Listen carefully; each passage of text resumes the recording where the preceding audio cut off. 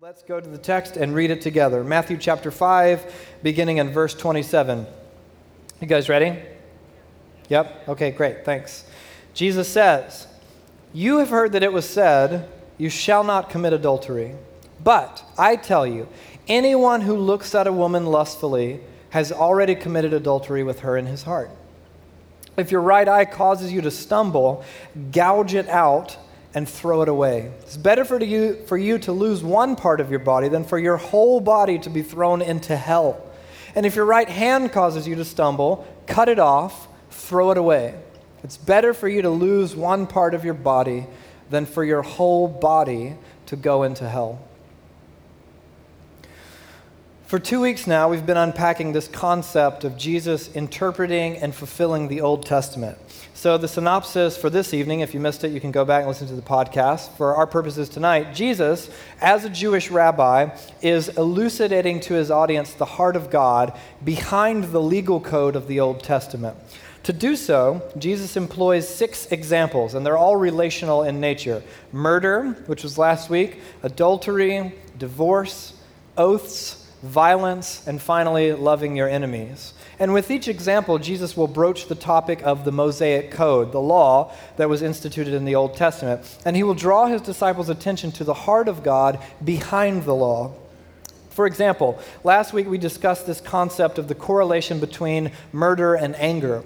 One paraphrase of Jesus' teaching might be something like this: "You already know that the Torah, the Old Testament, the Mosaic Code, forbids murder. But I, Jesus, want you to understand why. This is God's greater desire, that you would abstain even from anger against one another." And here again, as was the case with murder and its source in anger, the heart of God is not that his people would simply abstain from adultery and end there, but that they would eradicate the very source of adultery, which is, in Jesus' words, lust. New Testament scholar R.T. France puts it this way: "The visible and punishable act forbidden in the commandment is only the outward expression of an inward desire, which is, in this case, adultery of the heart, so to speak." The commandment that Jesus quotes, "You've heard it said, 'Do not commit adultery,' is from Exodus 20 and Deuteronomy 5, and it is what one might assume it would be. It's the explicit reference to a man who engages in any sort of sexual relationship with another man's wife or someone who's not his wife. And Jesus' faithfulness to the Old Testament's very high value on marriage is actually pretty noteworthy. Other religions often denounced marriage as a distraction from spirituality. To grow in classic Hinduism or Buddhism, for example, one must forsake marriage vows and bonds altogether. But the God of Abraham, the God of Isaac, the God of Jacob, and then Jesus of Nazareth commands that his disciples never break nor disparage or dishonor their marriage vows. This is, of course, consistent with the writings of the Scriptures all the way back to Genesis, in which Yahweh, the Creator God, decrees that it is not good that man should be alone. The God of the Scriptures loves marriage. It's actually his idea. He dreamed it up. And here, Jesus, who is, the Scriptures say, the truest picture of what God is like and who God is, continues in honoring and protecting God's design. Now, of course, if you are not married, this is in no way any suggestion of your inferiority as Jesus' disciple. Need I remind us that Jesus himself was single, as was Paul, deliberately so, who went on to author most of the New Testament. So if you're single by design or by choice, you're in great company. Singleness is not only not bad, it can also be very good. But the point that Jesus is making, and will make again and again, is that once established, the marriage covenant should not be dishonored or done away with, and that lust is a merciless fire that destroys marriage.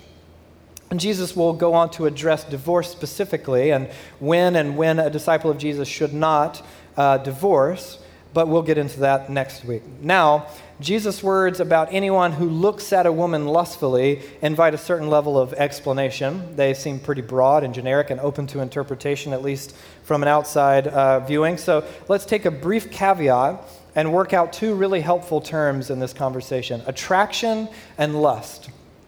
Let's begin by unpacking the term attraction.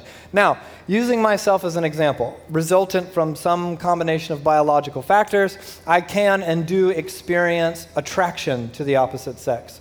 And this is noteworthy because you'll notice that I did not say that I experience exclusive attraction to my wife. I am married, and I am attracted to her, just for the sake of saying that out loud. In fact, it's entirely possible that I, as this biologically functioning human being, could be out to, say, a movie, see a woman pass by to take her seat, and be attracted to her. Attraction, in and of itself, is not sin. Now, we all have different wirings and dispositions and tendencies and brokenness when it comes to our sexual desires. Some of them are innate, some of them are learned. But the ordinary experience of attraction, in and of itself, is not sinful. This brings us to lust, which is an entirely different concept. Lust is an outgrowth of attraction. But unlike attraction, lust introduces a nurtured desire and fantasy and imagination. So, to return to my hypothetical night at the movies, I see a woman pass by, I find her attractive, involuntarily so. I experience that attraction, and then I revel in it. Even for a moment, I imagine what it might be like to romance this woman. I eye her thoughtfully. I enter into fantasy. This is lust, and this is the topic that Jesus broaches. In fact, one scholar I read this week translated Jesus' words as, "But I tell you that anyone who looks at a woman and wants to have sex with her." Attraction is itself sexual in nature, as strange as that is to say. That is, when you see a man or a woman in passing with whom you experience an involuntary surge of attraction, this attraction is sexual, biologically speaking. You are not attracted to their personalities, as they pass by at the movies or whatever it might be. But the sexual attraction alone is not the issue. Again, this from R.T. France.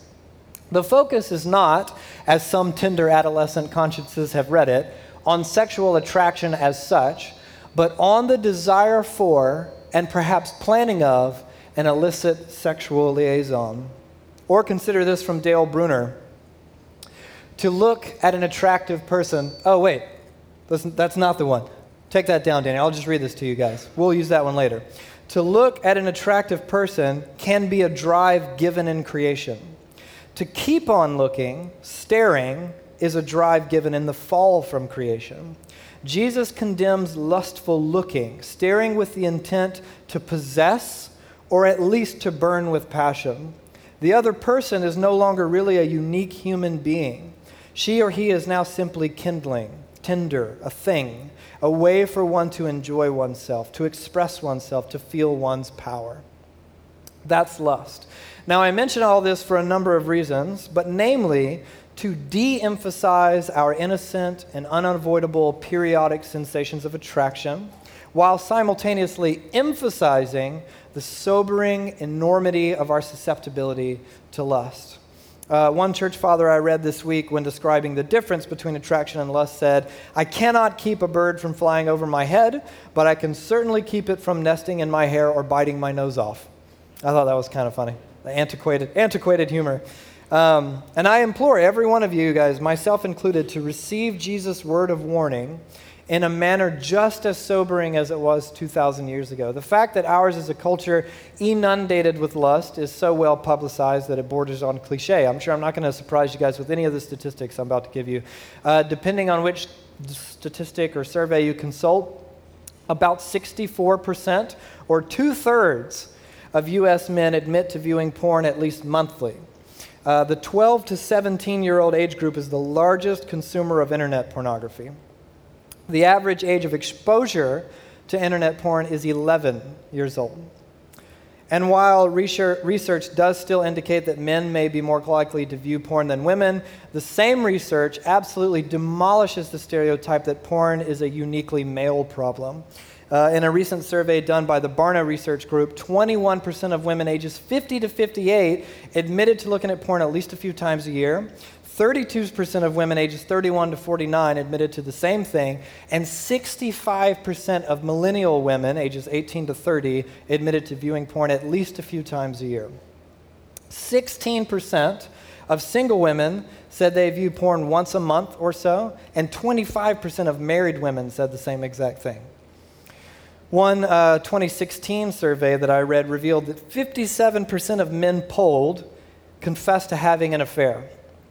54% of women admitting to doing likewise.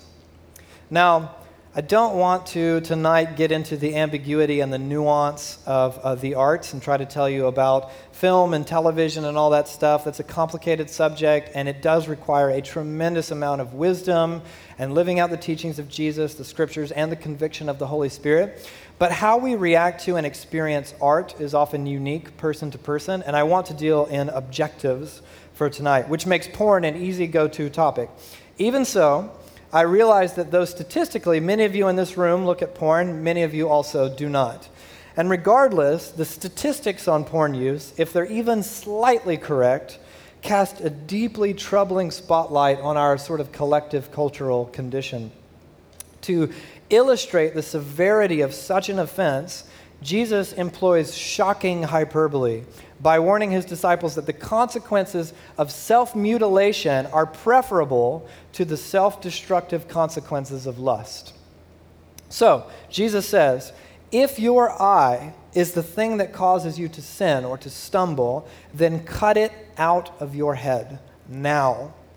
And the metaphor of stumbling is one that will come up again and again in Matthew's gospel in particular. The Greek word is scandalizo, and it could refer to enticing someone to sin or to cause a person to begin to distrust or desert the one that they ought to trust and obey. If you've been around Christian culture for even a little while, you've probably heard the Christianese catchphrases about being stumbled or being a stumbling block, which in my experience personally, maybe yours is different. It often just means offending anyone over anything at any time. Oh, stumbled. But in Jesus' use of the word, the offense is way more catastrophic. It refers to setting something in someone's path which causes them to fall along the road to salvation. It's a stumbling block, is a person or a thing which interrupts or hampers God's saving purpose in a person's life, which is a huge, huge catastrophe. So when Jesus begins to describe the preferable nature of amputees over those thrown into hell, he's not inviting us to build this doctrinal theory about the physicality of hell or the nature of existence after death. He's comparing partial loss to total loss. That is the purpose of Jesus' analogy. That is, the one who gouges out their own eye forfeits one valuable thing. The person who succumbs to destructive patterns of lust forfeits everything. Matthew scholar Frederick Bruner writes this: Jesus does not advise cautious, gradual action. He counsels surgery, and immediately. He does not advise band-aids. He commands amputations. All gradual breaks are ill-considered, and in light of this command, disobedient. Jesus commands a swift, brutal, and seemingly savage tear it out and throw it away, like emergency amputation. In the long run, this mercilessness is the greater mercy. And you'll notice Jesus mentions the body being thrown into hell. And remember, that word that most of your Bibles translate as hell is actually Gehenna, and it is an actual well-known physical location outside of Jerusalem, which is also called the Valley of Hinnom. Gehenna was a detestable place in Jewish thinking, infamous as the site in which humans, often babies or small children, were sacrificed by fire to the pagan god Moloch. It later became something like a landfill in which the city waste was thrown and burned. So Jesus often uses this notorious location as a metaphor that describes the fate of those who reject him and his teachings. They will be destroyed in the disgusting, detestable dump outside the city. They will be thrown into Gehenna. And notice, Jesus mentions specifically, your body will be the thing that is thrown into Gehenna. For Jesus, we are not merely souls in the prison of a body. We are bodies, and we are souls. What happens in the body affects the soul, just as the fate of the body and the soul are also intertwined. And as the New Testament authors go on to describe in detail, sexual sin is something that violates the soul and the body. This is from Paul later in 1 Corinthians. Flee from sexual immorality. In fact, that term in Greek is porneia, where we get the word pornography. All other sins a person commits are outside the body, but whoever sins sexually sins against their own body. Do you not know that your bodies are temples of the Holy Spirit who is in you, whom you received from God? You are not your own. You were bought at a price. Therefore, honor God with your bodies. So, according to Jesus and his disciples, sexual sin is unique in that it specifically targets your entire personhood, not just your soul, but your body as well. This is so dangerous an offense, Jesus says, it would be better to gouge out your eye than to risk being thrown in the dump to be burned and destroyed. So to make use of a cheap and easy analogy, imagine yourself situated before a scene in which a massive truck is barreling down a street where a small child stands. You have determined that there's only time to dive at this person, this precious kid, tackling them from the path of danger without time for gentle or careful removal. So, will this small, fragile child be injured by your rescue? Almost certainly. In fact, they could be bruised or bloodied, or maybe you even break a bone when you tackle them violently out of the way. But they will not be destroyed by the truck. New Testament scholar N.T. Wright has this to say on the topic. This is not repression, as people sometimes suggest. It's more like the pruning of a rose, cutting off some healthy buds so that the plant may grow stronger and produce better flowers. Choosing not to be swept along by inappropriate sexual passion may well feel, on occasion, like cutting off a hand or plucking out an eye, and our world has frequently tried to tell us that doing this is very bad for us. But for neither the first nor the last time, we must choose to obey our Lord rather than the world. Now, before we end tonight, I think we have to address the fact that this text arrives differently to men than it does women. And yet there are sobering implications here for all of us. You'll notice that in the passage, Jesus' warning is directed to his male disciples in particular. He specifically mentions the adulterous acts of men against women, and he mentions the objectification of women by men. In doing so, Jesus is protecting women from objectification and from unfaithfulness. And this is actually particularly noteworthy when you unpack a bit of context for the pervasively chauvinistic, patriarchal approach to adultery in the ancient world, in which adultery was often excusable for the husband but never for the wife. Here's one ancient source that articulates the prevailing thought of Jesus' day. If you should take your wife in adultery, you may with impunity put her to death without a trial. But if you should commit adultery or indecency, she must not presume to lay a finger on you, nor does the law allow it. This is the culture in which Jesus lives and teaches, and he directs his teaching at men and lays the responsibility on them. Notice how radically reversed an idea that is. New Testament scholar Scott McKnight noticed this of the passage. Jesus lays full responsibility in this text on the male and expects males to be able to control their desires. Jesus prevents a blame her looks or but she enticed me approach. The problem in this text is male desire. Now, with that said, it isn't helpful to buy into the old destructive stereotype that lust is a problem for men only. If we're going on porn statistics alone, we'd have to abandon that myth. The lie that lust affects only the male demographic has kept, frankly, in my experience and conversations I've had as a pastor, it's kept many women silent with no recourse in addressing their own sexual sin and addiction and desire. Because if you've been immersed in the notion that men are carnal, visual, drooling sex fiends with a propensity for sex addiction, then how do you as a woman stand up and say you also struggle with lust? Does that make you a freak, or are you somehow less woman because of it? Absolutely not. And while there are differences in the way that lust affects men and women, for sure, lust is nonetheless a near universal human condition.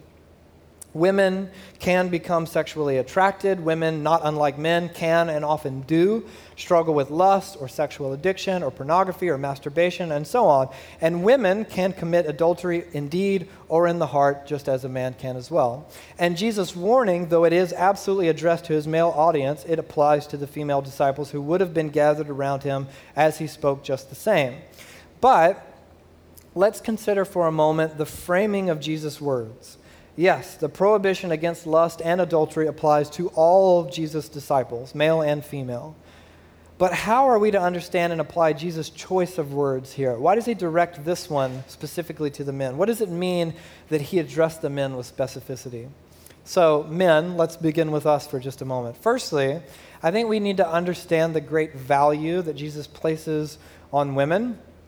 Jesus taught and operated in a hyper-patriarchal culture that radically devalued women, that understood them as inferior, subservient to men. They treated them as objects rather than people who are made in God's image. And I'm sure most of you guys know that much of this same sentiment carries on today, even in our allegedly enlightened, forward-thinking, progressive culture of the Pacific Northwest and in America in particular. And Jesus is saying that we, as his disciples, must have no part of that whatsoever. And I want us to understand the great seriousness of Jesus' words here. Make no mistake, Jesus is saying, listen, if you can't look at a woman who is made in God's image without reducing them to fodder for fantasy, then cut your eye out of your head or you will be destroyed in hell. That is what Jesus is saying. And when we participate in our culture's chauvinistic proclivity to eye women lustfully, to assign them ratings, to argue over who's hotter, to behave as though they are anything other than equally valued bearers of God's image, we would do better to cut our eyes out of our heads. That's it. And when we imagine lust as a sort of innocent, boys will be boys, everyone does it behavior, then may the stark and sobering words of Jesus rattle us out of that satanic stupor. And if your tendency to lust is often more than the prolonged stare, if you're deliberately seeking out titillation and pornography, then let me remind you that you are actually entering into an evil much greater than that of the imagination alone. The women that are made in God's image, that you reduce to objects as fodder for fantasy and masturbation, they are often trafficked, or raped, or injured, or beaten, or silenced, or driven to addiction and suicide to silence the horror that they experience in the porn industry every single day. This week, I read memoirs and interviews with people who have or currently are participating in the porn industry, and they actually physically nauseated me. And that's a really difficult thing to do, honestly. I considered reading some of them to you guys, and I did not want it to become a distraction from the overall teaching because I don't know if we could all handle it. And maybe to you, these men and women in these videos are just little actors on the internet. They're hardly real or human at all. But when you engage in that world, you fund and contribute to and further the heinous evil of that industry. And listen, I'm not saying any of this to beat you down with guilt and shame at all. I'm saying this to wake us up. Because there's absolutely hope and forgiveness and compassion for you in Jesus. Absolutely. No matter how far off the rails you've gone or how much you've participated or how much porn you've looked at or whatever, there is forgiveness and compassion for you in Jesus tonight, right now. But Jesus' words force us to take these things very, very seriously. Now, women, what role, if any, do you play in this process? What does it mean if you're a female disciple of Jesus sitting there on the hill while Jesus teaches and says, "Hey, men," and directs the teaching at them? As we've already said, the prohibition against lust and adultery equally applies to men and women, but how are you to understand and live under the authority of Jesus' words directed toward men in particular? For years now, there's been this really controversial, sort of distracting debate in the church over this concept, I would argue often misunderstood concept of modesty, and the question of how much responsibility does a woman have in keeping her brothers in the church from defeating the demon of lust. First, I want to make one thing exceedingly clear. In the issue of a man lusting after a woman, the man is the guilty party. The man is responsible for his sin, for his gaze, for his lack of self-control, and that's it.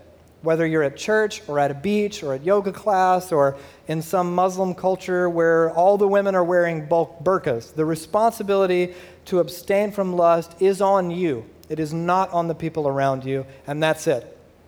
Believe me, none of these, the women around me should have dressed differently, none of those arguments will hold up before Jesus. when the church goes on about women needing longer skirts or fewer bikinis or baggier pants or whatever, they shift blame and deflect responsibility. And it is an egregious mistake to the church and to the way of Jesus. And to be quite frank, as strange as this may sound, our bodies, both men and women, are good things. In fact, they're beautiful things. Dr. Sharon Miller puts it this way: the problem is not the female body. The female body is good. Read Genesis 1. Instead, the problem is our culture's distortion of that goodness. Our culture objectifies the female creation, divorcing it from the holistic female person and disorienting it from its proper direction toward God. Both men and women are complicit in this perversion. And listen to me, guys. The idea is not that you, males, men, would run in fear at the sight of women. Women are good. Their bodies are good. God made them. Even attraction itself, the admiration of a woman's beauty, is not sinful. Objectifying a woman is sinful. I remember once specifically this memory of being out somewhere, and two of my friends that happened to be gals walked up, and I thought they both looked really nice. So I said something. My wife was standing with me, and I was like, wow, you guys look really beautiful tonight. You look so lovely. I was, complimented their appearance. And afterward, I remember that experience particularly because Abby was, my wife Abby was really touched by it and said that she wished that was more ordinary and less weird. Because it didn't need any kind of special qualification. I didn't say, hey, listen, I know I'm married, but man, you guys look real nice. Oh, this is awkward now, sorry. I thought that they looked lovely. I told them that. I meant what I said. It wasn't scary or weird, or it wasn't dangerous. It wasn't disingenuous. I mean it when I tell my female friends that they look beautiful. And when I think it, I often say it if I'm in my right mind. And guys, I really don't think that this is something we should be afraid of. I don't think it should freak us out. We shouldn't look at women with paranoia and run from them. Now, to be clear, the scriptures, if you know, do go on with a bit to say about how female disciples of Jesus should rightly apply the concept of modesty. But interestingly, nearly all of said commands have nothing to do with sexuality whatsoever and everything to do with materialism. That is, when the Bible does have something to say about the apparel and the ornamentation of women, it warns against materialism. It warns against buying crap that you don't need to impress people that don't care, frankly. So, is there any reason at all for women to be mindful of the way that they dress? I would actually argue yes, but not because keeping men from lust is a woman's responsibility. It's not. Not because your bodies are bad, they're not. And not because it's up to you and this whole thing rises and falls on the thing that you put on in the morning. That's not the case at all. But because you belong to the family of God. And here we get reminded of Jesus' most unpopular fundamental teaching. Anyone who would be my disciple must deny themselves. Every day. Jesus with the worst PR ever. My friend Bethany, the best pastor that I know, says it like this. There is a responsibility when you, a follower of Jesus, wake up in the morning to think about and rightly govern your bodies. This includes the way we dress and interact with the world and culture through fashion. We need to be stewards of what we've been given. If you are a follower of Jesus, you are responsible to dress appropriately in your discipleship to Jesus in order to be above reproach as you work towards holiness, and equally as you work to honor those around you with your image and sexuality. The conversation about modesty and lust has been, and always will be a space where we are all called to come and die. We do this not only for the good of those around us, but for the honor that is due to Jesus and the invitation we've been given to follow him and live in his kingdom. Interestingly, when I set about to study and write this teaching, I was like, oh my goodness, I'm so not into having to say these things. And frankly, I felt unqualified to make all these comments about the wiring of the female brain and what women should or shouldn't do. So I started to have conversations with just about every woman in leadership that I could think of and consult all the writings that I could find. And the interesting thing that kind of surfaced to me along that time of studying was that I was told and read on several occasions that so-called immodesty for women often has less to do with wanting male attention or hypersexuality as it does with competing with other women or a desire for power or for influence. And these desires are rooted in fear, essentially. They don't have anything to do with sexuality at all.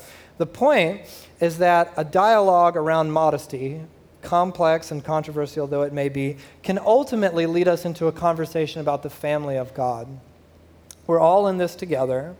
We are all called to the same denial of ourselves. Because of this, we sometimes, not all the time, but sometimes with discretion and the community of God and the conviction of the Holy Spirit, deviate in certain ways from our freedom for the sake of our community.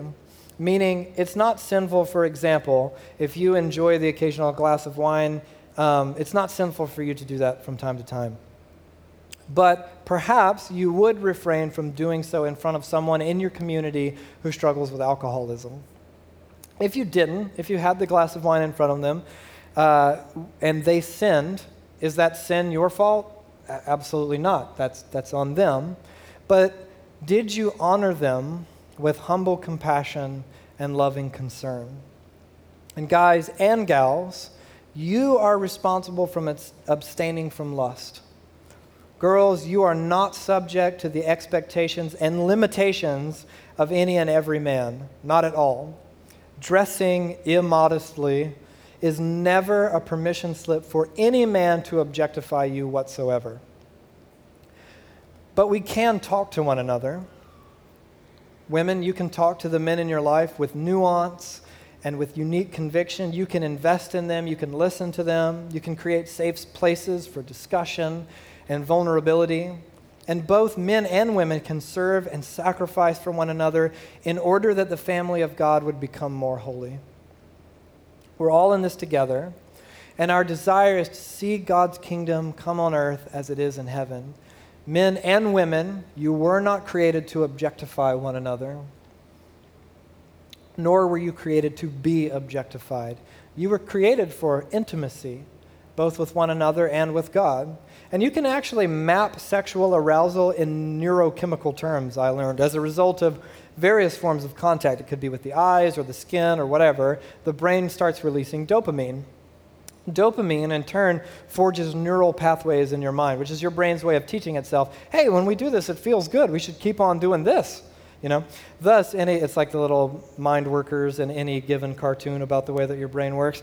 Any sort of sexual contact nurtures the desire for further contact of the same nature. And get this, with the same person.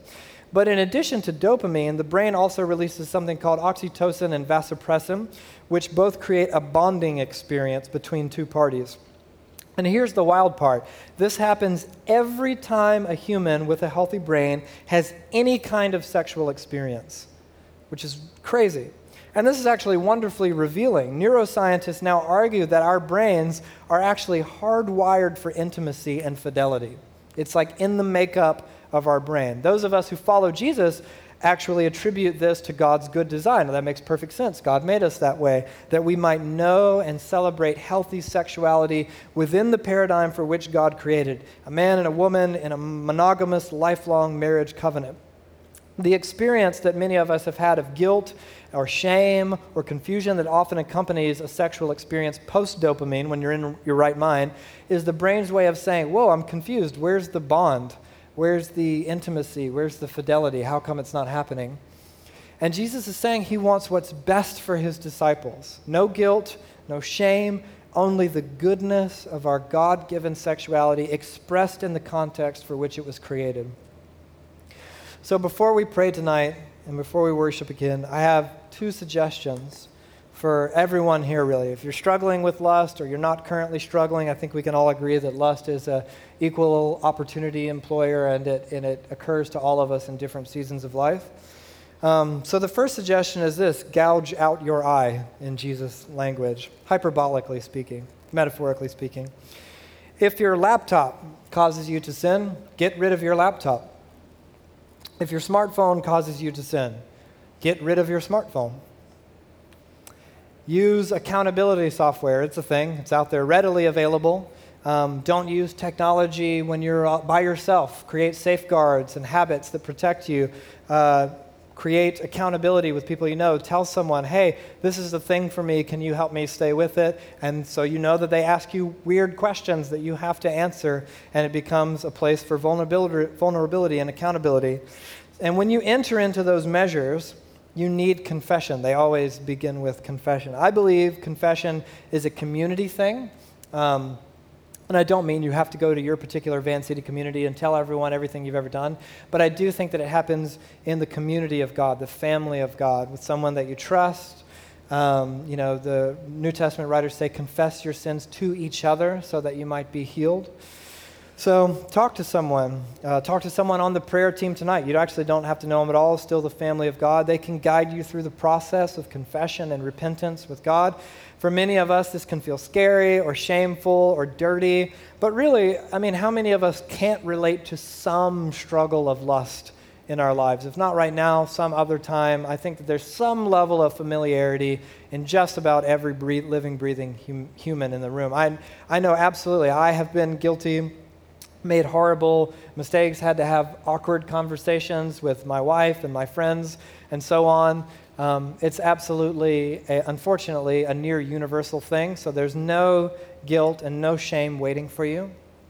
But you can't begin repentance without confession.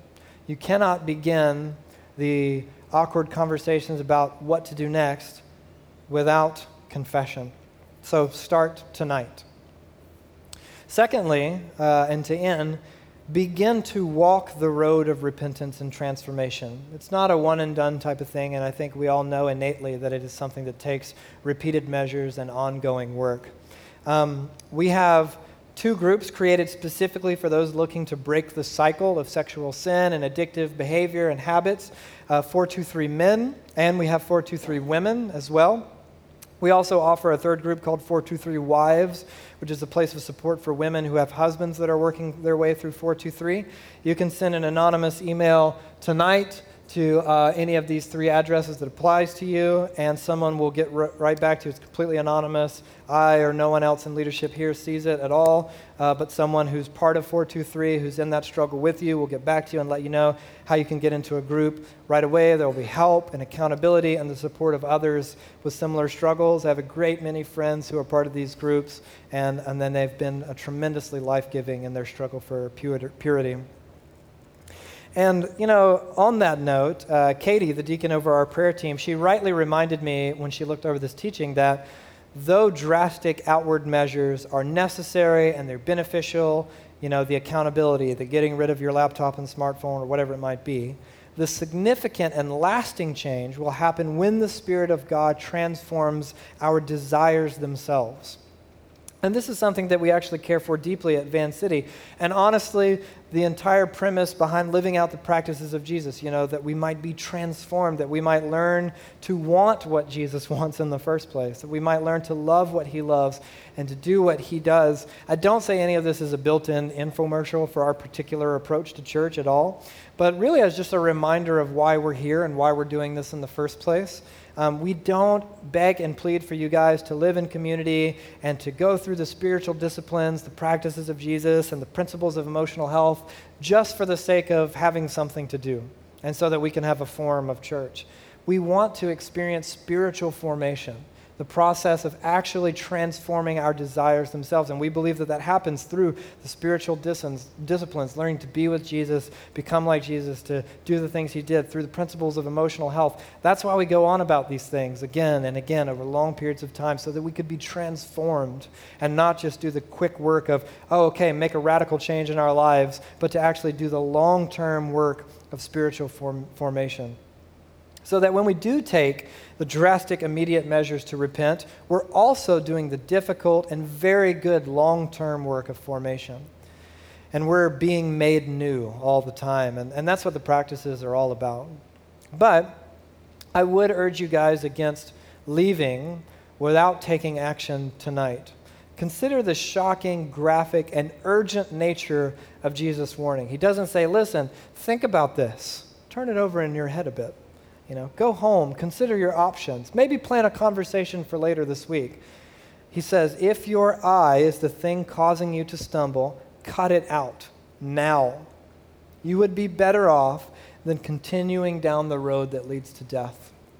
And he doesn't say this as a cruel dictator, but because God is a loving Father. Remember that analogy of someone saving from a child being struck down by oncoming traffic. Take bold, drastic measures to avoid death. Even if it's hard, even if it's painful, there are neither guilt nor shame for you here, just the compassionate arms of your forgiving Father. You won't go the road of a repentance alone. God himself will go with you, as will his collective family, the church. So with that in mind, would you guys pray with me, and we'll ask the Spirit to come.